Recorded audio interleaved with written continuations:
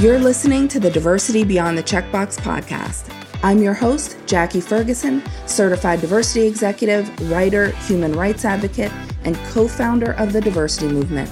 On this podcast, I'm talking to trailblazers, game changers, and glass ceiling breakers who share their inspiring stories, lessons learned, and insights on business, inclusion, and personal development.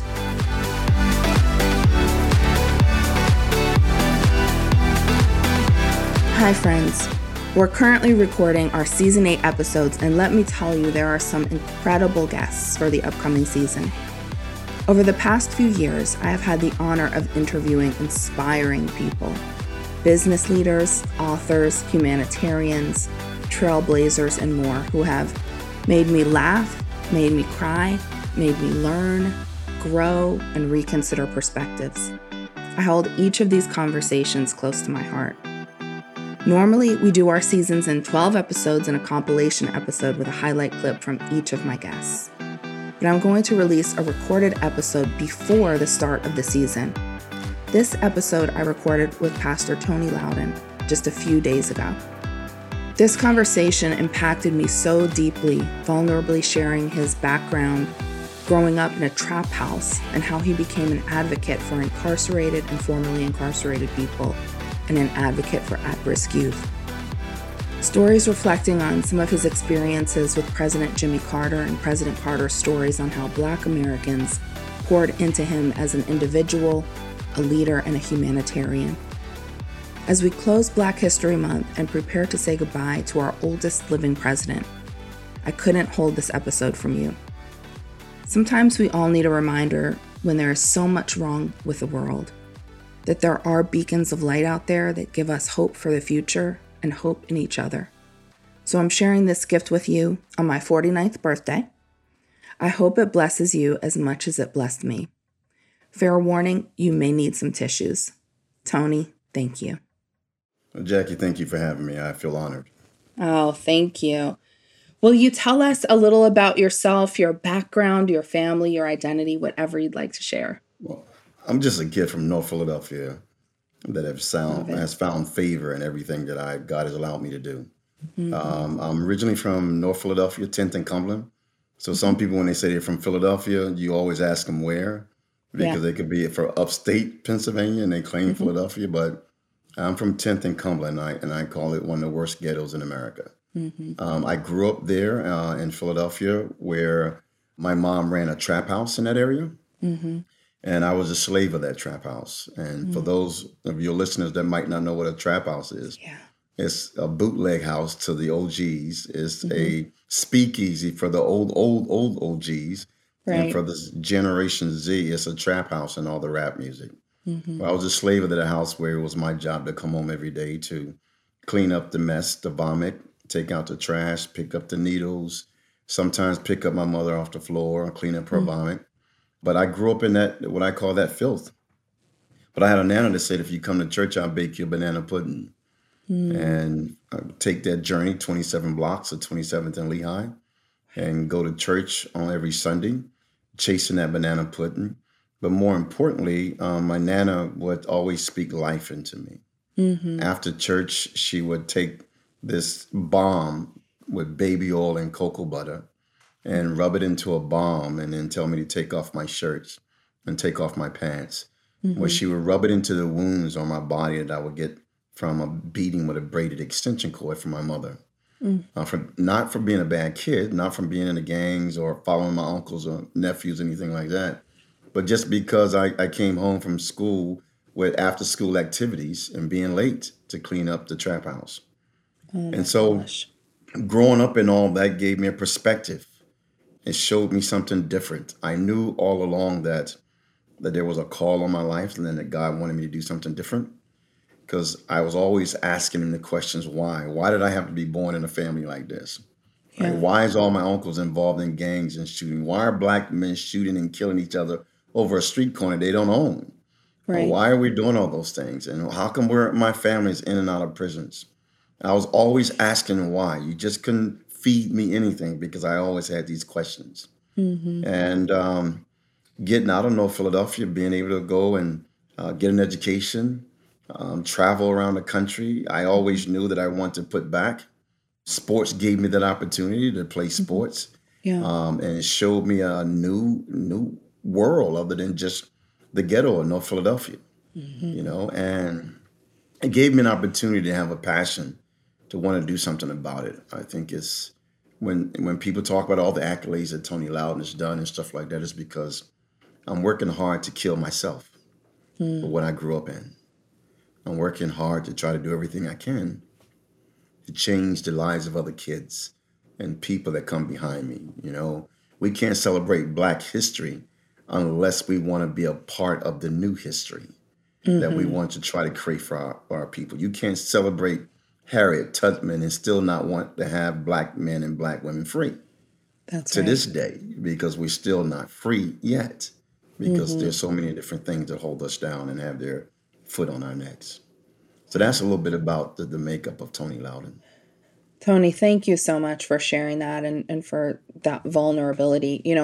One of the things that we do as humans is make assumptions about people and who they are and what their background is based on what they're doing now, right? Or Yeah. what they look like or what those accolades are and understanding that backstory and where that passion comes from. Because, I read a brief snippet for our listeners of the things that you are doing and have done. It's so brief in the research that I did, just understanding more about you. And it's amazing all of the things that you touch and influence.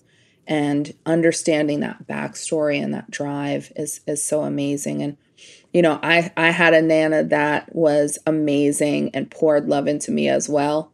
And so I resonate with that and know how important those family members can be. Maybe one of these days we can honor the nanas, right? That I love has made it. a difference in so many of our lives. Absolutely. Absolutely. So we talked about where that passion comes from. Tell us a little about some of the organizations that you're involved in. Let's start with ViaPath Technologies. What's the mission of that organization? I'm really excited about Viapath.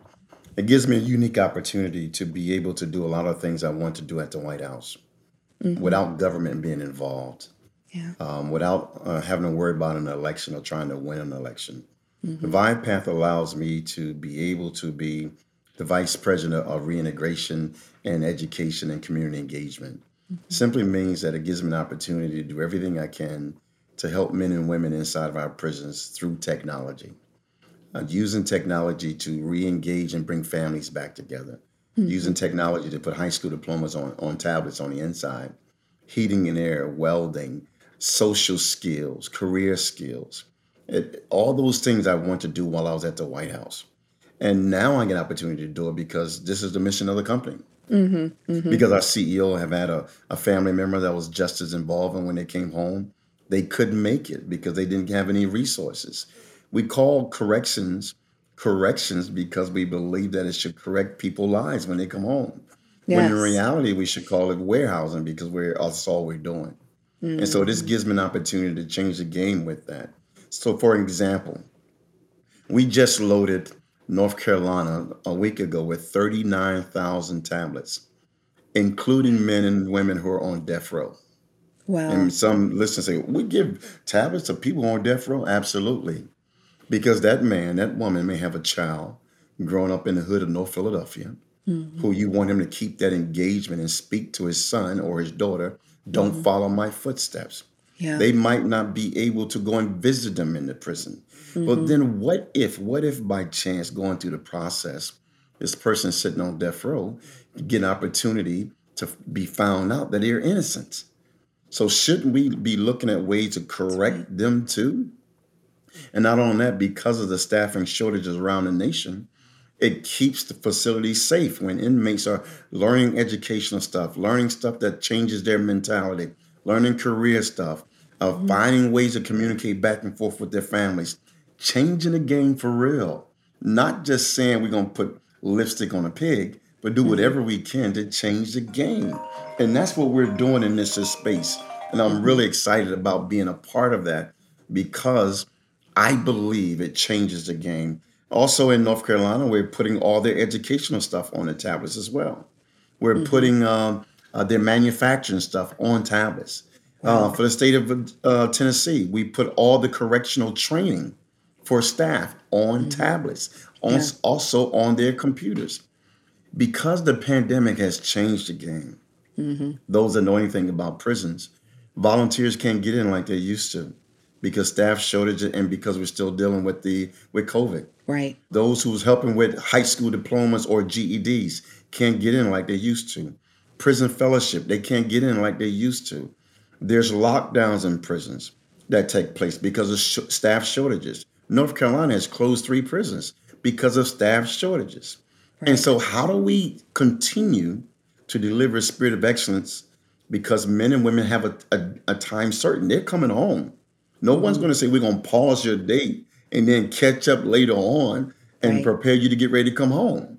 So how do we give them what I call transitional accountability plans when there's no reentry counselor coming inside the prison?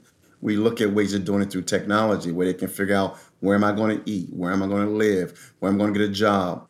We Right. even have an application on our tablets called Honest Jobs, where a person can actually look for jobs, put in the crime that they've committed, start looking for jobs, find those jobs, apply for those jobs, or start training while they're on the inside with our tablets for those jobs. Wow. It's Jackie, That's it's a true amazing. game changer. And I am so Absolutely. excited to be a part of this. We are one of the largest tablet companies in the nation. We have 60+% of the market and growing like crazy.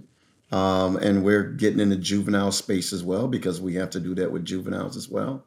Yeah. And so it's an honor to be working for Viant Paths. That's so amazing. And, Yes. as we expand the definition of diversity from race and gender to include other aspects like age and disability and neurodiversity and hmm personality, right? And experience, what we're not talking about often enough is the experiential diversity of formerly incarcerated people, Yeah. right? So that's not yet part of the conversation. People want to say, oh, we should have more equity and inclusion. And then when, you say something about formerly incarcerated, you get the close up, right? And last year I wrote an article for Forbes on this specific topic in detail, understanding in my own research that so many of the people that are incarcerated for these small crimes that very often relate to drugs that now are illegal in many Right. states Right. that they wouldn't be serving time for, that are not dangerous to other people type of hmm crimes, right? And we don't realize that. We just put them into this figurative box the same way we do an actual box. And Right. we don't want to say, okay, now it's time to help them get this second chance. That we hmm say, when you come out of there, do better, have a Yeah. legitimate career and be gainfully employed and all of the things. And then we're not helping with that. And that's such a problem. What do we, Tony, as business leaders need to be considering when we're receiving applications from formerly incarcerated individuals, or even a step further, how do we benefit as an organization and as a society from giving these folks the opportunity for gainful employment? I want to say that's the biggest challenge that our nation needs to really put the gas pedal on and Mhm. change the whole game Yeah. because we have 78 million people in our nation that has felonies. 78 million. Yeah. And some of them are walking streets right now in this invisible prison because they can't get a job. They can't get That's an right. apartment to live because they have a felony. hmm They don't have their vital records because they have a felony. Some that have been arrested and come from public housing can't go back into public housing because they have a hmm felony. If we truly are going to be this nation of second chances, hmm we have to give individuals who are now on our tablets that we're working with a second chance. They're hmm stacking credentials on the inside of facilities waiting to come home. But what we do, we put them in this box, this invisible prison, and hmm saying, oh, you know what, not in my backyard. You can't live here. Oh, we're not hiring felons. And here we are in a great resignation where people are staying home and not working, and we need labor. We Right. need people who can Absolutely. come in and work.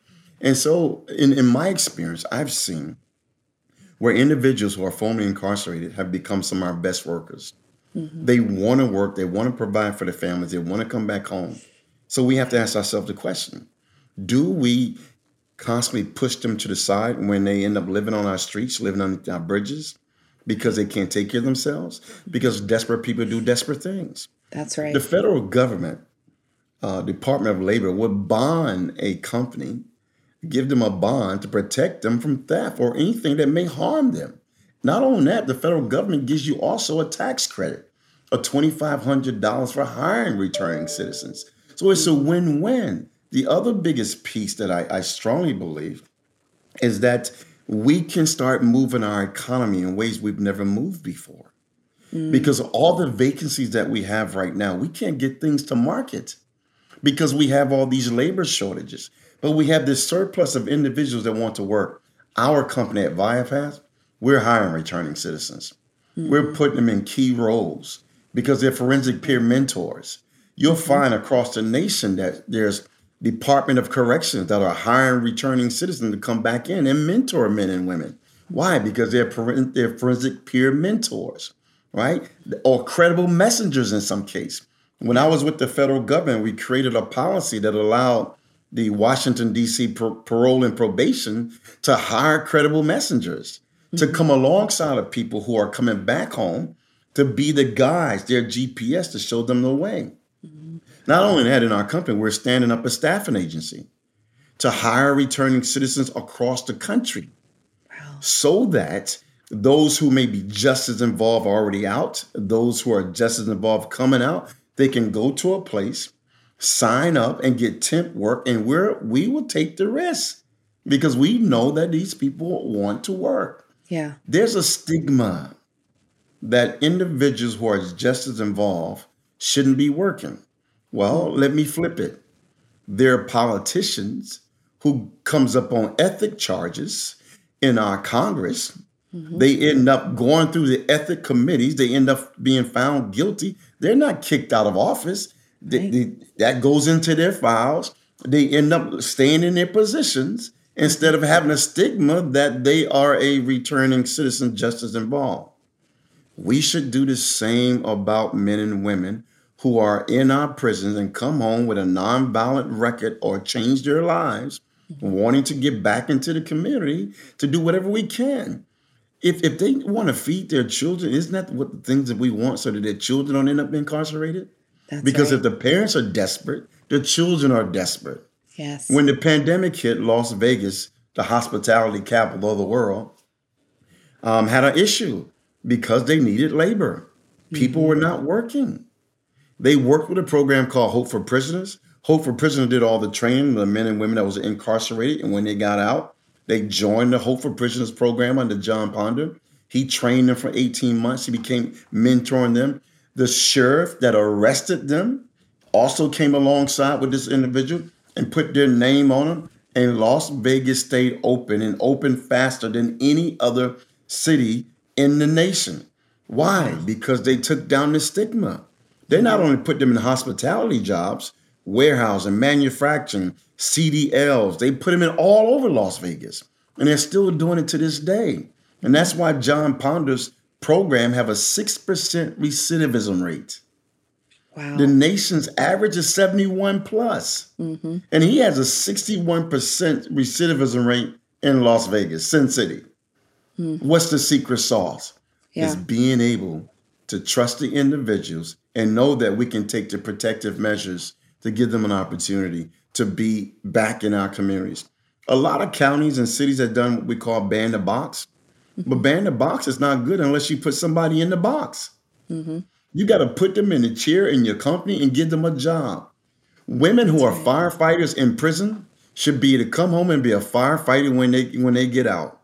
Yeah. Women and men who are putting out fires in California with the California Department of Correction, when they get out, they should be able to apply in the state to get an opportunity. We should ban the box on industrial license all across the nation. Because if I'm learning how to cut hair inside the prison, I should be able to get my license with the Secretary Yeah, of State and come home and feed my family and not work absolutely. in the shadows. Hmm. Come out of the shadows. This is what companies need to do. And if a company really wants to try to be a good social justice partner in our communities across the nation, we do it by helping these communities that are in distress, That's where right. there's tension, and bring jobs in those communities and help those communities grow, not just make a profit off those communities. We should allow them to work in those Absolutely. communities. Absolutely. And, I love that. And, another thought about being incarcerated, if you think about our criminal justice system, what we see is you have two people, different demographics, commit the same crime. One's going to prison, one's not.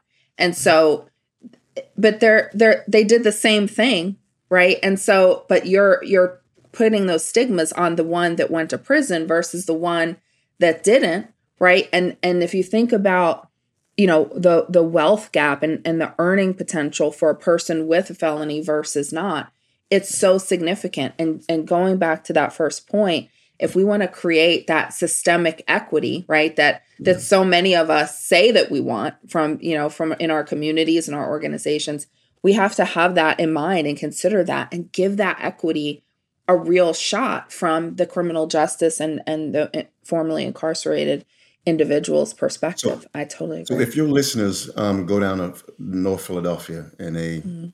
know what Temple University is, they'll see that Temple University has done some great things up and down Broad Street, up and Mhm. down maybe 2 or 3 blocks into Broad Street, creating Mhm. housing for students, creating an economic engine for students who are going to school to work and do all those things. But the people that have lost their property in those areas or the gentrification in those areas, Right. they have not went deep enough in those communities. Every city has a 10 to 15, 20-year plan of where they're going to grow and what the city going to look like in 10 to 15, 20 years. Every mayor has that plan. That's right. But what happens in these distressed communities, they're not a part of that plan. Usually Mhm. they're part of the plans where we need that community. We need that community for a ballpark or football stadium. Yep. But more importantly, you need to include them in the plan, not just when you want their votes during midterms and general elections. And speaking of voting, we should also allow people with felonies to get their voting rights back. If they're Yes. a true returning citizens, Mhm. allow them to come back and vote. You want them to work, pay taxes, but can't vote. That's called Mhm. taxation without representation. That's right. If you want to bring them right back into the community and make them feel like they're part of the American fabric, open the door wide open. Right. Because how do I lose my citizenship just because I went to jail for a mistake, maybe on some marijuana that you now make legal? That's right. We should Absolutely. look at ways of doing everything we can to take our prison system and say it's a system where we're trying to correct behavior, not punish people with a lifetime of poverty. That's And right. that's what we're doing in a lot of our communities. Some communities you have what we call drug courts. Some communities you have where people go to prison. Some communities you Mhm. have where you have traffic court. Some communities you have where people go to prison. There's a big disparity in Yeah. sentencing across our nation. And the That's right. federal government has to address that. I tried to address that when I was at the White House. Unfortunately, elections has consequences. Mhm. Let's talk about that a little bit, Tony. Former President Donald Trump appointed you as reentry czar for formerly incarcerated individuals entering the workforce, which former President Jimmy Carter wholly endorsed and was excited about that. What was it like to work in that environment? And tell us the difference in working and having conversations and the mindset of two different presidents of different parties. Can you give us a little bit of the inside scoop there and how you navigated Yeah. that with President Trump? Well, I think, first of all, I've been able to navigate that all my life growing Hmm. up. When I was in California and I stopped playing sports, I worked for Willie Brown, who at Hmm. that time was the Speaker of the House in California. And I was a staff member that ran the Democratic caucus for the California legislature. And then 5 years later, I ended up running the Republican caucus under Jim Brulty for Pete Wilson. So I've been able to navigate on both sides of the aisles. It's very important that listeners know that I turned that job down 3 times at the White Wow. House. I Wow. had three different what I call dog and pony shows where they gave me a tour of the White House. They took Sure. me all around in the East Wing and the West Wing, all those different things, recruiting me to be a part of the organization. I turned the job down three times. And then one day, I'm sitting at home and my phone was going off like crazy at 4 o'clock in the morning. And a Wow. friend said, "Congratulations." Congratulations on what? And then he sent me an article saying that President Trump intends on appointing President Carter's pastor as the Hmm. reentry czar for the whole country. And I'm Hmm. like, you got to be kidding me. And so that night, well, that morning, I got up early so I can get to President Carter before the news got him. Unfortunately, it had already gotten to him. Oh, And then wow. I sat down, drove down to his presidential compound, sat down and told him what was going on and how we got there. And he said, well, I think you should take the job because when your country calls you to take the job, you have to answer if you are a true servant leader with a servant heart. And then he said to me, I just got one question. Are you still going to be my pastor? If that's so, then I Wow. need you to come home every weekend and be my pastor. And so I Wow. said, absolutely. I keep my word to you that I will be your pastor. And so for the moment that I got sworn in, when I put my left hand on the Bible and raised my right hand, I made a commitment to serve the nation, not to serve the president. Hmm. You at the will of serving the president, but you are chosen and appointed to serve the nation. You Hmm. don't look to make rules or opinions that's in the best interest of the president. It's always in the best interest of the nation. And that's something I Absolutely. learned from President Carter. Hmm. Was it tough sometimes? Absolutely, because there's a lot of things that I didn't agree with personally. Right. The toughest part for me, which was the greatest disappointment, was when I had an opportunity and other African Americans with me to stop our nation from exploding because of George Floyd. Hmm.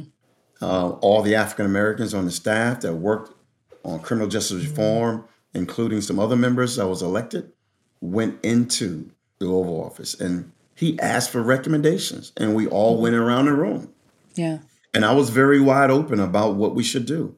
I talked about the recommendations from the police commission that I was also a part of, that we've already had some issues, some policies that can address the issues to stop our people from rioting, that will give them clarity that no officer should have immunity, that the entire world saw that this was murder. And Hmm. we should call it out like we call it out. Don't worry about a base. We don't worry about a base. We lead. And sometimes those places are hard to lead from, but we lead and we tell the Yes. truth. And then we talked about the fact that, you should hold a press conference Hmm. and call it out. And don't worry about the police unions and all. Just call it out because a lot of Hmm. them are calling it out. Yeah. And Absolutely. that didn't happen. And several nights later, our nation was on fire in so many places, Hmm. even in DC. Yeah. And it broke my heart. Hmm. It broke my heart that, we had an opportunity to lead and get out in front of it and be able to let America know that we're going to stand up for justice like everyone else will stand up for justice. And Absolutely. that being said, I mean, if you look at both parties, I think, and it's just Tony Loudon speaking now, who I don't worship the donkey or the elephant. I worship the lamb. Hmm. We should have signed the John Lewis bill to give people their voting rights. We should have signed the George Floyd bill, right? The Democrats at one time is in control of the House and the Senate and the presidency and had an opportunity to sign the Right. George Floyd bill, and that bill still have not been signed. Same way the John Lewis bill. The Republicans need to look at ways of making sure shouldn't be using race-based issues to divide our country. That's right. And the George Floyd, when we see things that happen to minorities, people of color, or people who are just as involved, you say exactly what you saw. You stop worrying about the base. You worry about the nation because the nation is the base. Without the Yes. nation, we have no base. What was it like? It was tough, Hmm. but I did not allow it to corrupt my core. One of the Hmm. greatest things that I really enjoyed was there was people who will pull me to the side from both parties and always asking me, "How's President Carter? How's Hmm. President Carter? How's President Carter?" Because there's a bunch of people in this nation that understand that our nation is a great nation. They understand that we have some tall trees who have served in some high places that have always done the right things. Maya Angelou's poem, When Great Trees Falls. And so when we have these great trees that's among us, that's living with us right now, the Bible says there are a cloud of witnesses, right? You and I were not there with Moses and Abraham and all those other cloud of witnesses they talk about in the Bible, but we are here today where we see some great leaders leading in our spaces, and we allow people to tear them down, but quietly people behind who are not political and experts and political consultants say, how's President Carter? How's he doing? Because they know the man is the real deal. They know that he's a servant leader with the servant heart. And so, yes, I was torn, but I believe we accomplished a lot of good things under my watch as the reentries are for the nation. Thank you for sharing that. And it's good advice for any of us who are in positions of leadership to get out in front and be open and be vulnerable and speak the thing. Because whether it's a nation or an organization, people are looking for that vulnerability and that transparency to allow that a little bit of trust, right? I think one of the issues that we have in our country is that bipartisan thing that we don't trust each other. We don't look for ways where we're connected anymore. And we need to get back to that. And I think that Jackie, vulnerability you said something is powerful right. there. Thank you. That trust issue, the people in Michigan don't trust the government to take care of their water.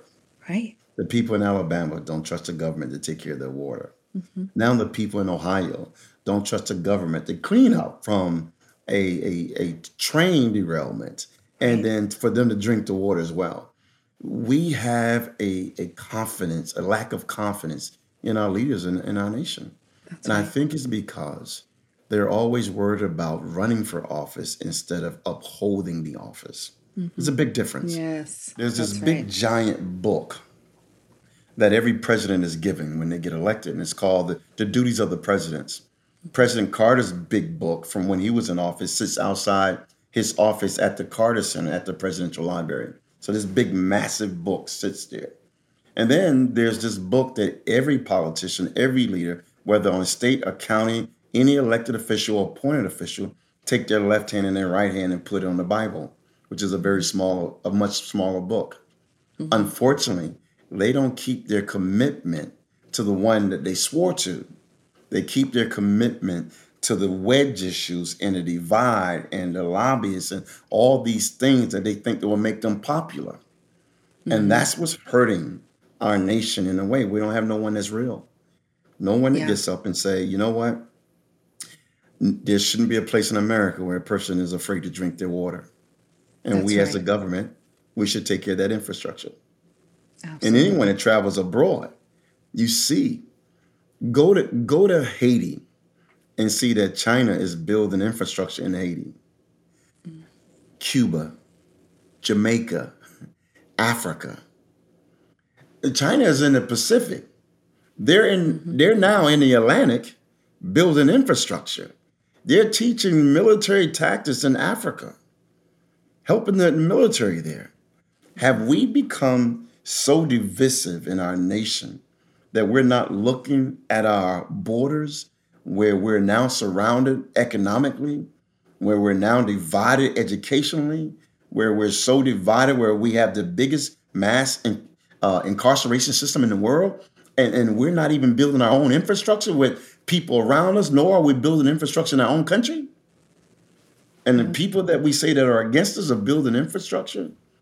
I say we're imploding if we don't start electing other leaders that understand that. And I know, I may get slapped on the hands for talking to me, but this is the reality. This is why I love working for Viapath. It's like getting an opportunity to build a infrastructure that changes people's lives and get them into the communities where they can change their families' lives and change the trajectory of their lives, their families, their children's, and everyone. And so that's why I work so hard that I'm doing. People say, you're on the Charter School Commission, you're working with juveniles, you have a nonprofit, you're working with Viapath. How are you doing all those things? Yes. Infrastructure building. Because this has to be a holistic approach to change people's lives. Absolutely. Absolutely. So, Tony, we're recording this podcast on February 23rd, 2023, and Jimmy Carter has been provided hospice care at home. Can you share how President Carter is processing this life transition? How is his family doing? I would ask everyone to pray for him and his family. This is a very, very special time in their lives. Yeah.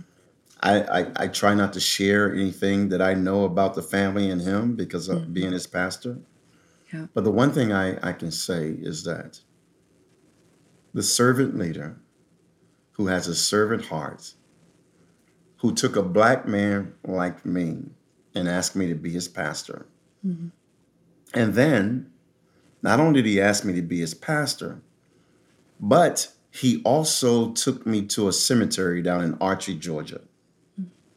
Archie, Georgia is a little old town where sharecroppers lived in 1923, where Jimmy Carter was a little boy. This town, this cemetery that he took me to is a cemetery that has no cemetery marking. So when you drive down this road and then go into this dirt pathway, there is no markings that says, here is a cemetery. But once you get out of the car, you see hundreds and hundreds of grave sites.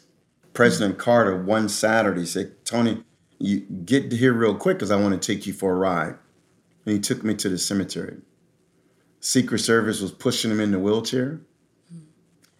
His aides were behind him. Miss Rosen was there. Amy was there. And as they're pushing him, he's giving me a tour in my history. Wow. This is Bishop William Decker Bonner, AME pastor, who in 1928 introduced me to Jesus Christ. Wow. This is the 39th president saying that this black man, a sharecropper, a preacher, introduced him to Jesus Christ. Over here is Rachel Clark, who taught me about what it's like to be married and what a man should do and how he should take care of his bride. Over here, here's a gentleman here that worked on my father's farm.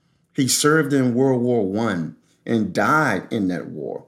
His son served in World War II and died in World War II.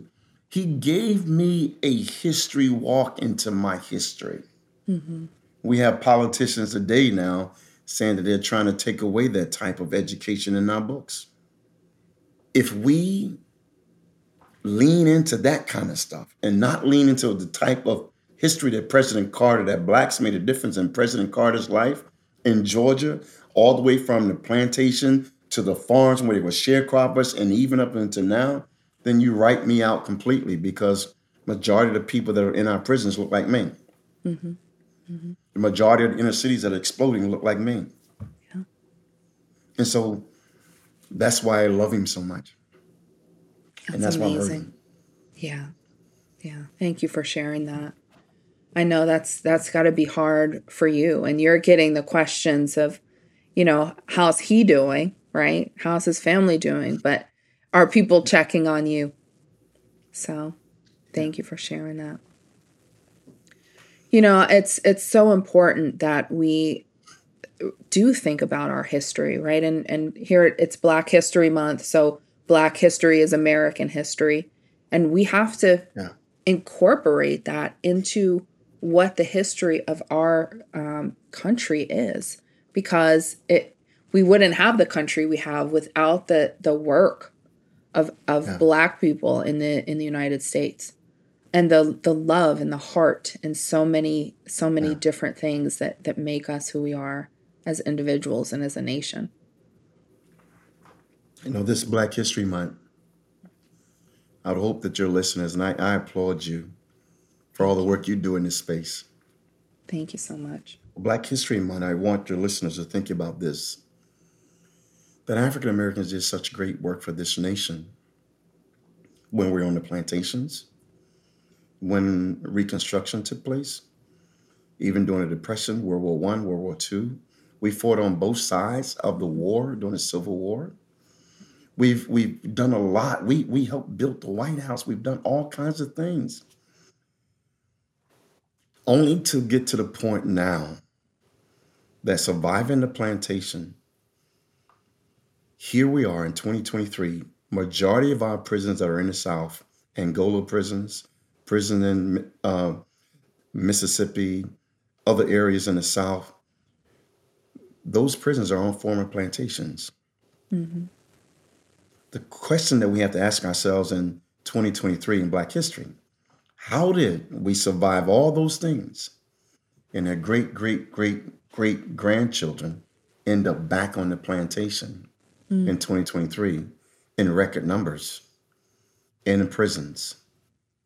Prisons surrounded by cotton, and they're still doing the agricultural work in those prisons. How do we still have a chain gang in Angola prison? When I was in the White House, one of my recommendations is to close 6 prisons that was former plantations, because it would be symbolic that in this nation in 2023, we don't want African Americans to think that we're sending them back to the plantation. We have to get to the point that if we know our history, we'll know how not to repeat it. Yes. And I hope that African Americans who listen to what I'm speaking, that I'm not trying to do anything about race baiting. What I'm saying is our children are killing each other. They're committing crimes. They're doing things in our communities. Yes, some of them may be innocent, but we're ending up back on the plantation after such a rich, strong history. How do we create Black Wall Street and end up back on the plantation? We are better than that. Yeah. And I know there's a lot of mitigating circumstances, but guess what? A Black man and a Black woman is on a podcast talking about how do we change our trajectory. That's so right. it can be done. Absolutely. We can make it. We can do some incredible things in our nation. Absolutely. Tony, I mentioned earlier how much work you're doing and how many incredible things you are and have been involved with. You know, so many of us have a hard time just balancing, professional work and our personal lives and, trying to get our mental wellness time in, right? And all of those things. Give us some insights on how we create a balance or a blend with all of those things. Can you give us some tips on that? Yeah, Jack, I think work-family life balance is crucial. I love to come home and watch my little baby girl play. She's 5. She's a high flyer. She's in pre-K she's in kindergarten when she's supposed to be in pre-K because she has a November birthday, and she's doing first grade work. Wow. But every day that I look at her, I'd say I have to do what I'm doing, and even more so, because I don't know what the world is going to look like after I'm gone. And so since I have this Abraham challenge where I have a 5-year-old in the latter part of my life, I got to look at ways of doing everything I can to change the nation. That's right. And so I give myself, you and I are on borrowed time. And we probably had the best of our lives in our adolescence lives. But for now, it's all about legacy building and being able to leave something that our children, our grandchildren can stand on. My 5-year-old girl the other day, sitting while we're both watching TV, she said, "Daddy, I got a question." I said, "What, Tabitha?" She said, "When is this house going to be mine?" This is a 5-year-old asking about this new house that her daddy has purchased. When is it going to be hers? And I said to her, "Baby, it's already yours. You just don't have the keys yet, but you will get the keys." "Why do you ask?" She said, "Because I got some things I want to do around the house." Because I'm instilling in her mind, Jackie, that she's allowed in.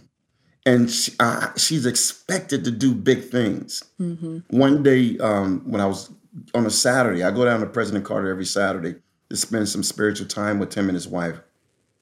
And I was trying to get some rest. And my wife had already went to the dance studio to work on a program. And so Tabitha, I was at home babysitting Tabitha. And more like SpongeBob was babysitting, and I'm laying across the bed. Yeah. And Tabitha jumps on the bed and she says, "Daddy, I want a strawberry milkshake." I said, "Tabitha, it is 8 o'clock in the morning, and where I get your strawberry milkshakes from, they are not open yet."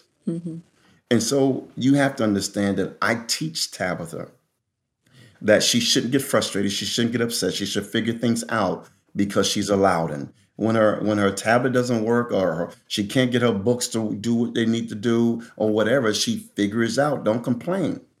And so she jumped off the bed. And then about a minute later, she jumps back on the bed and she said, "Daddy." I said, "What, baby?" She said, "You are Loudon. Figure it out." And Oh my so gosh. she's my balance. I got I up out the love it. bed. I put on some flip flops. I put on some sweats. I put my baby in the back of the car. And when I got my baby a strawberry milkshake because I had to figure it out. What drives me, yes, we all have busy days. We all are doing life. But we got to figure it out so that we can have a better place. Jack, I'm tired of driving into places like Atlanta and seeing majority of the African American men sleeping underneath the bridges. Yeah. I'm tired of traveling into DC and seeing men and women who've gotten out of prison now sleeping on our Capitol steps outside the Capitol.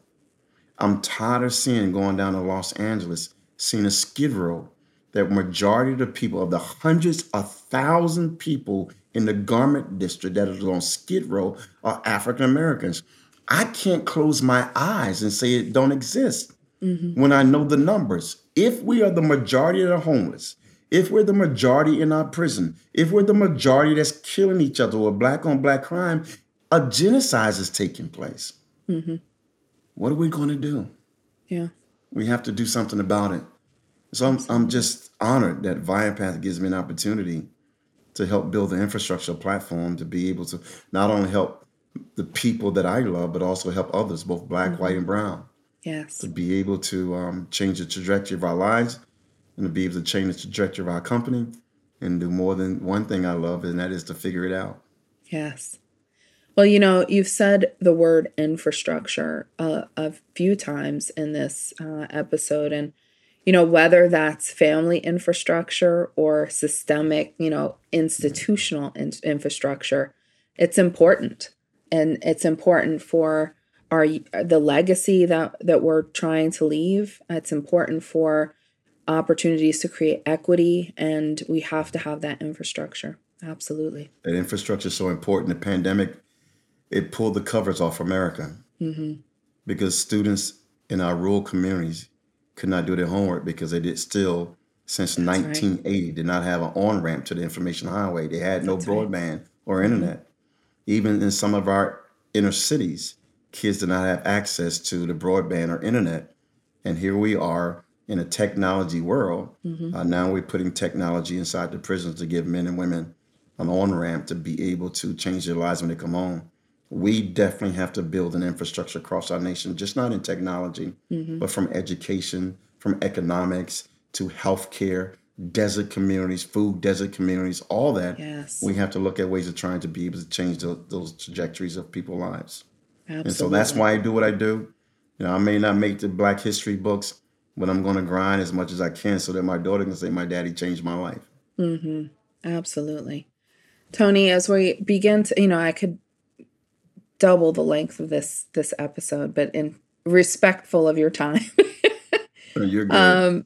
I just want to say before we get to the last question, how much I've appreciated this time with you. And, your spirit, we're in two different states, but your spirit, it just comes through. And I appreciate all of the work that you're doing to make changes in our country. It's such important work. And I just want to say thank you. Well, thank you, Jackie. I'm so glad that our paths cross. Yes, me Because when too. they told me about this particular segment, I usually do my homework a little bit and I check the person out. And I was so impressed with your work and what you're doing and the Thank you. platform that you have to be able to change people's lives. And I was honored to be a part of it. Thank you so much. Thank you so much. Tony, what's the message that you want to leave our listeners with today? The biggest thing I want to tell you that I think mass incarceration, men and women in our prisons, we can't keep up with the numbers. The numbers are too great. 78 million men and women have felony records. We have a record number of our veterans in our prisons right now who come home from fighting some of the longest wars. It's so much now that a lot of correctional facilities have what they call veteran dorms. because we have so many veterans. They want to keep them together. Yeah. We have men and women that's on felony paper all across our nation, where fines are stopping them from being able to take care of their children and being able to get transportation to go to work. We're still in today's technology world releasing men and women from prison who don't have their driver's license, social security, and birth certificate. Yeah. There's something wrong with that in this day of age of modern technology. Push for your local legislatures and your state representatives to get our systems to talk together. So that when Yes. a man or woman gets ready to go home, we can get their birth certificate, driver license, social security card, even just an ID card, so that they can rent a home, a place to live instead of living on our streets in tents, Right. That's or right. being able to get their education while they're incarcerated. Is it a second bite? Yes. But we as a great nation should look at trying to educate a person all the way until they're 100 if we can, if we truly believe in continuing education. That's right. Just because a person mess up doesn't mean they can't get up. And we got to look at ways of being able to help those individuals who can get up because they can contribute to our nation. And lastly, I would say that make sure that you are fully engaged. Don't sit back. Don't do anything. Don't read the headlines and just have an opinion. Research. Look at both sides. Form an opinion. But more importantly, do something for somebody. At the end of every Sunday school lesson, my friend Jimmy Carter, at every Sunday school lesson, he's done hundreds of thousands of them throughout his lifetime. He said, I challenge you to go home and do something for somebody. Do something for your neighbor. Help somebody out. The neighbor that you don't even know, they live right next to you, you don't know their names. Do something for them. Bake them a cake. Say hi to them. But do something for them. Africa was not a close neighbor to America. But from Plains, Georgia, President Carter went to Africa and helped eradicate the guinea worm. And I'll never forget, Jackie, when this man from Africa who had just graduated from medical school came to Sunday school to see President Carter. And I didn't think President Carter was going to show up, but he finally came in with his wheelchair. He was sitting in the front row. I went up to President Carter. I said, listen, this man, he's from Africa. He just graduated from medical school. He just wants to meet you. I know you're tired. I know you don't feel all that great, but he said, well, bring him up, Tony, bring him up. And I brought him up, Jackie. This man from Africa with his family behind him got on one knee and with tears running down his face, looked at President Carter and said, you eradicated the guinea worm in Africa. It saved my life as a kid. It saved my family life. My wife is back there. My children are here. I just graduated from medical school. And I just wanted to stop by and tell you thank you. Wow. Jackie, I looked back and President Carter had leaned in and both their foreheads were touching each other. And they both were bawling and crying. It reminded me of the story in the Bible where Jesus healed 10 lepers. And then he said, only one came back to say thank you. And he said, didn't I heal 10? And only one came back? But that one made his day that at least one came back to say thank you. And that was the greatest moment, I believe, for President Carter. Wow. That this man from Africa came back to say thank you.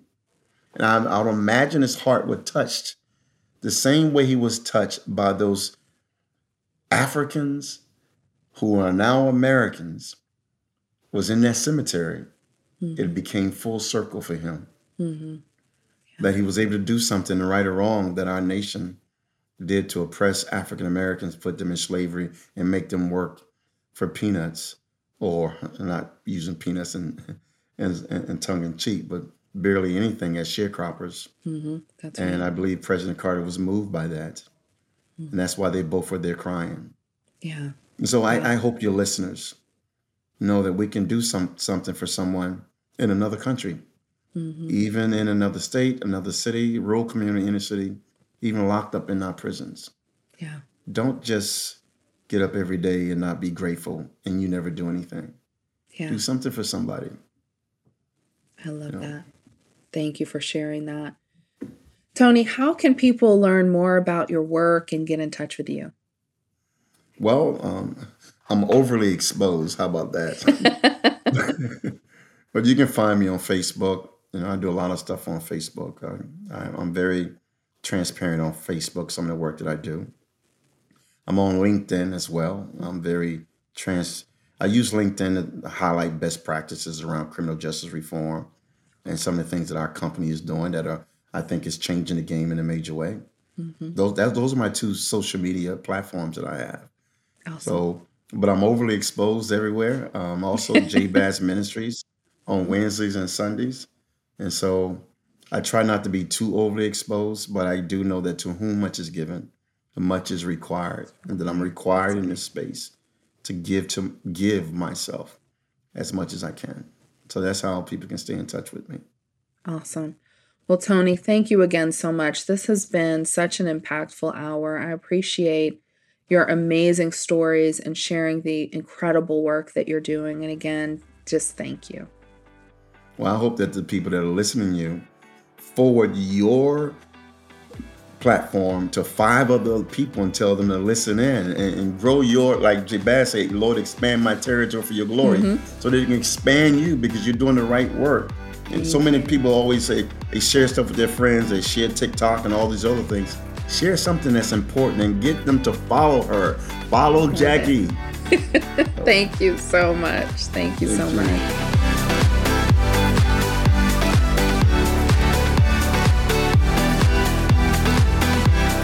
Thanks for joining me for this episode. Please take a moment to subscribe and review this podcast and share this episode with a friend.